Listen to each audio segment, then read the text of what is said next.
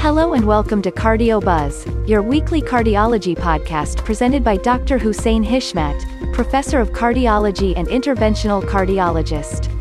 Every week, we bring you a selection of practice-changing research, conference proceedings, guidelines, news, and interviews with experts. The podcast is available on Apple Podcasts, Google Podcasts, and Spotify.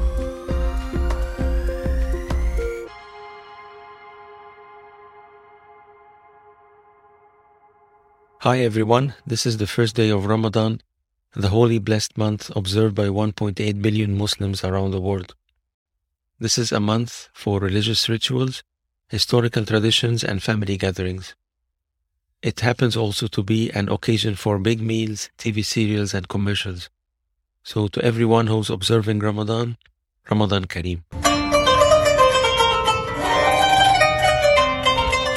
But when patients ask me, Doctor, what should I do in Ramadan? I honestly get a bit anxious. The answer to this question is a mix of science and religion. Even if you are a devout Muslim doctor, the answer will not be easy, because you need to balance both the religious aspect, respecting the patient's desire to fast, and the health aspect, where we need to avoid any potential harm to our cardiac patients. And to make it worse, we don't have enough randomized or observational trials to guide us on what to do exactly in different cardiac conditions in Ramadan. So most of the advice that we used to give to our patients was based on our own personal views, which is not exactly science. What we know about fasting, that the concept in general is useful. The benefits of intermittent fasting and the cardiovascular health are proven.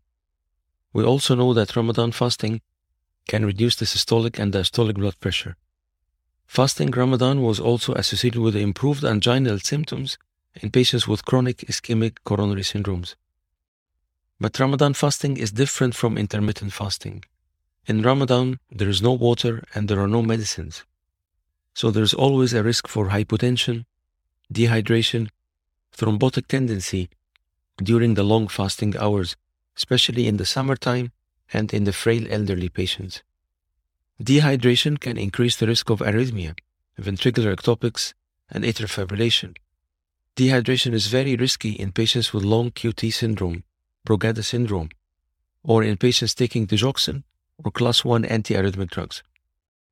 Also, in one multi-center trial, patients who undertook Ramadan fasting within 3 months of percutaneous coronary intervention had a higher incidence of significant cardiac events compared to those who did not undertake Ramadan fasting. Moreover, if the fasting times are more than 12 hours, then twice daily dosed medications will be disrupted, with the potential for overdosing and underdosing. Patients, for example, receiving 2 times per day a NOAC or a direct anticoagulant were noted to be more likely to change their anticoagulation administration and more likely to be admitted to hospital as a consequence of this change, for example, because of bleeding or stroke.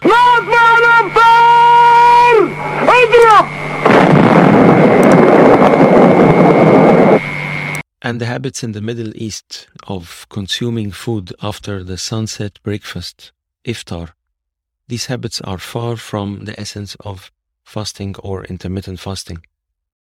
This meal can get very heavy, with lots of dates, sugary drinks, and full-loaded oriental sweets which are made especially in celebration of the holy month.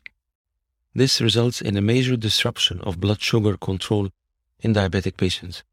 And I would like to refer you to the NICE scoring system which was developed by the DAR group, DAR, Diabetes and Ramadan group, which guides patients and physicians to who can fast and who should not fast. You can also check the previous episode of Cardio Buzz, where our nephrology expert provided guidance on fasting for renal patients.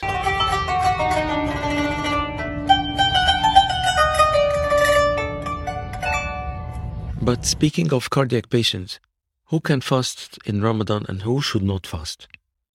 And there is a good consensus document from a group of British doctors from the NHS. It was published in Heart Journal Open last May, And I think it's time to review this article. And the link to the article will be in the description of the podcast. The 8 authors scanned the literature for trials on fasting, Ramadan, and cardiovascular diseases, and they added their own personal insights. And the work was supported by the British Islamic Medical Association. But before we discuss the paper and its recommendation, there's an important disclaimer here. If a patient is listening to this podcast, I need to remind them that these recommendations do not replace your physician. There's no Dr. Google here. You have to consult your treating doctor before you decide to fast Ramadan or not. It's essential. Only your treating doctor will be able to have a holistic view of your health status, including your cardiac condition, the diabetic status, the renal function, and other health aspects. And only then he can give you the proper advice.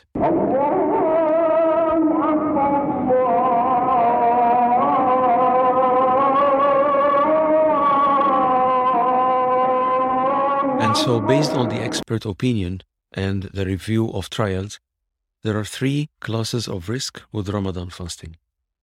The first class is the low risk or the moderate risk, and these patients can fast after they discuss, of course, with their treating physician. This includes patients with stable hypertension, which is controlled, stable angina, heart failure, which is stable and non-severe if the ejection fraction is more than 35, or patients with heart failure and preserved ejection fraction, provided they are stable. Patients with implantable loop recorder can fast. Patients with a permanent pacemaker, single or dual chamber, can fast. Patients with valvular lesions, if they are mild or moderate, can fast. Patients with supraventricular tachycardia, chronic atrial fibrillation, non-sustained VT can also fast. Patients with mild, moderate pulmonary hypertension are also allowed to fast. And there's a second group, which is the high-risk patients, and these should not fast.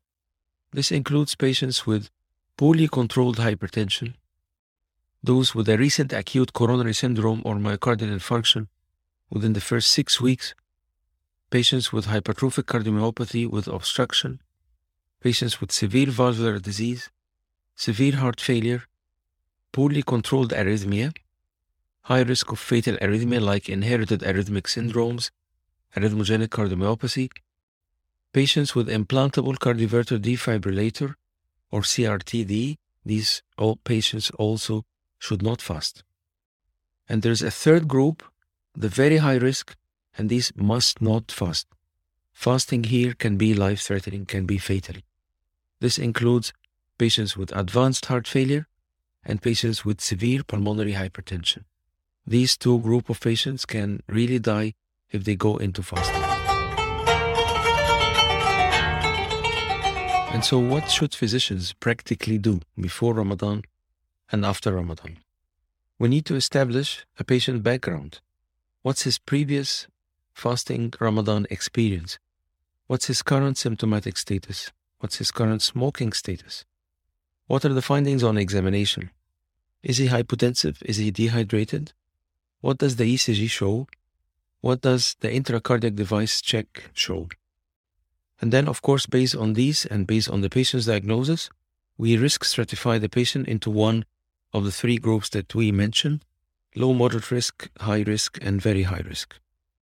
Of course, you may refer to the diabetes and Ramadan recommendation if the patient is diabetic, and to what we described in the last episode based on the EGFR and the medications the patient taking if he's a renal patient.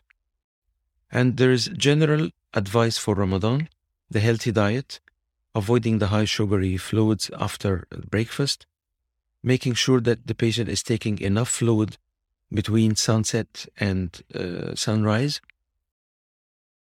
Ramadan is an opportunity for smoke cessation. The patient should terminate fasting if he's feeling unwell.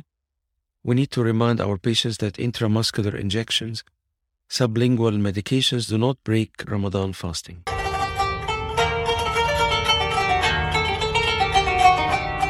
And if the patient is low or moderate risk, then fasting is allowed. But as we mentioned, that counseling is essential, and there are some safety measures that should be taken.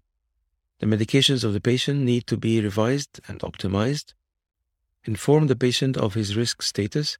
Document the patient's risk status and the patient's decision to fast.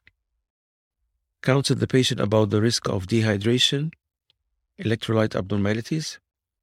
Consider alterations of medications as appropriate and feasible. We may change the dosing times of the medications. If the patient is taking twice daily medication that can be replaced by a single daily medication, then we can do that.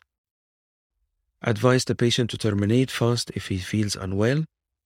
We may consider trials of fasting 1 month before Ramadan and see how the patient is doing, and then this can help us fine-tune our decision.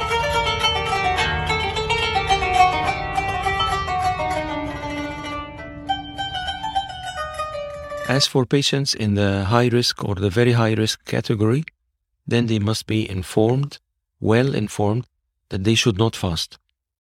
If the patient still chooses to fast, then we need to explore with them alternatives that may be safer. For example, non-consecutive fasting. Instead of the whole 30 days or 29 days, he can fast some days on and some days off. We may postpone the fasting to another period of the year where the fasting time is shorter in winter. There may be some ritual compensation, providing food for a certain number of individuals in need. If the patient still declines or is unsuitable for these alternatives, then and he insists on fasting, then the risk should be communicated to the family and to the patient, and maybe you may like to sign him a refusal of care and document this, of course, in the patient's file. And we may advise the patient to speak to a local religious scholar about his decision, counsel the patient again about the risk of dehydration, electrolyte abnormalities, and consider alteration of medications if we can do that, and advise the patient to terminate the fasting immediately if he feels unwell.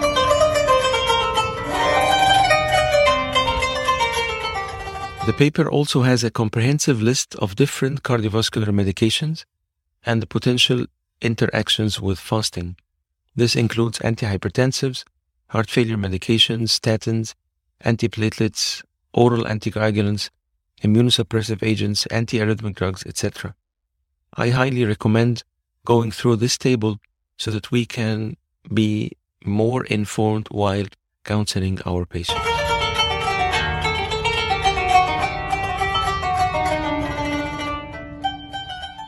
That was all for this episode on Ramadan and fasting. Wishing you a blessed month with accepted prayings and fasting, warm family gatherings, and perfect health for everyone. Thank you.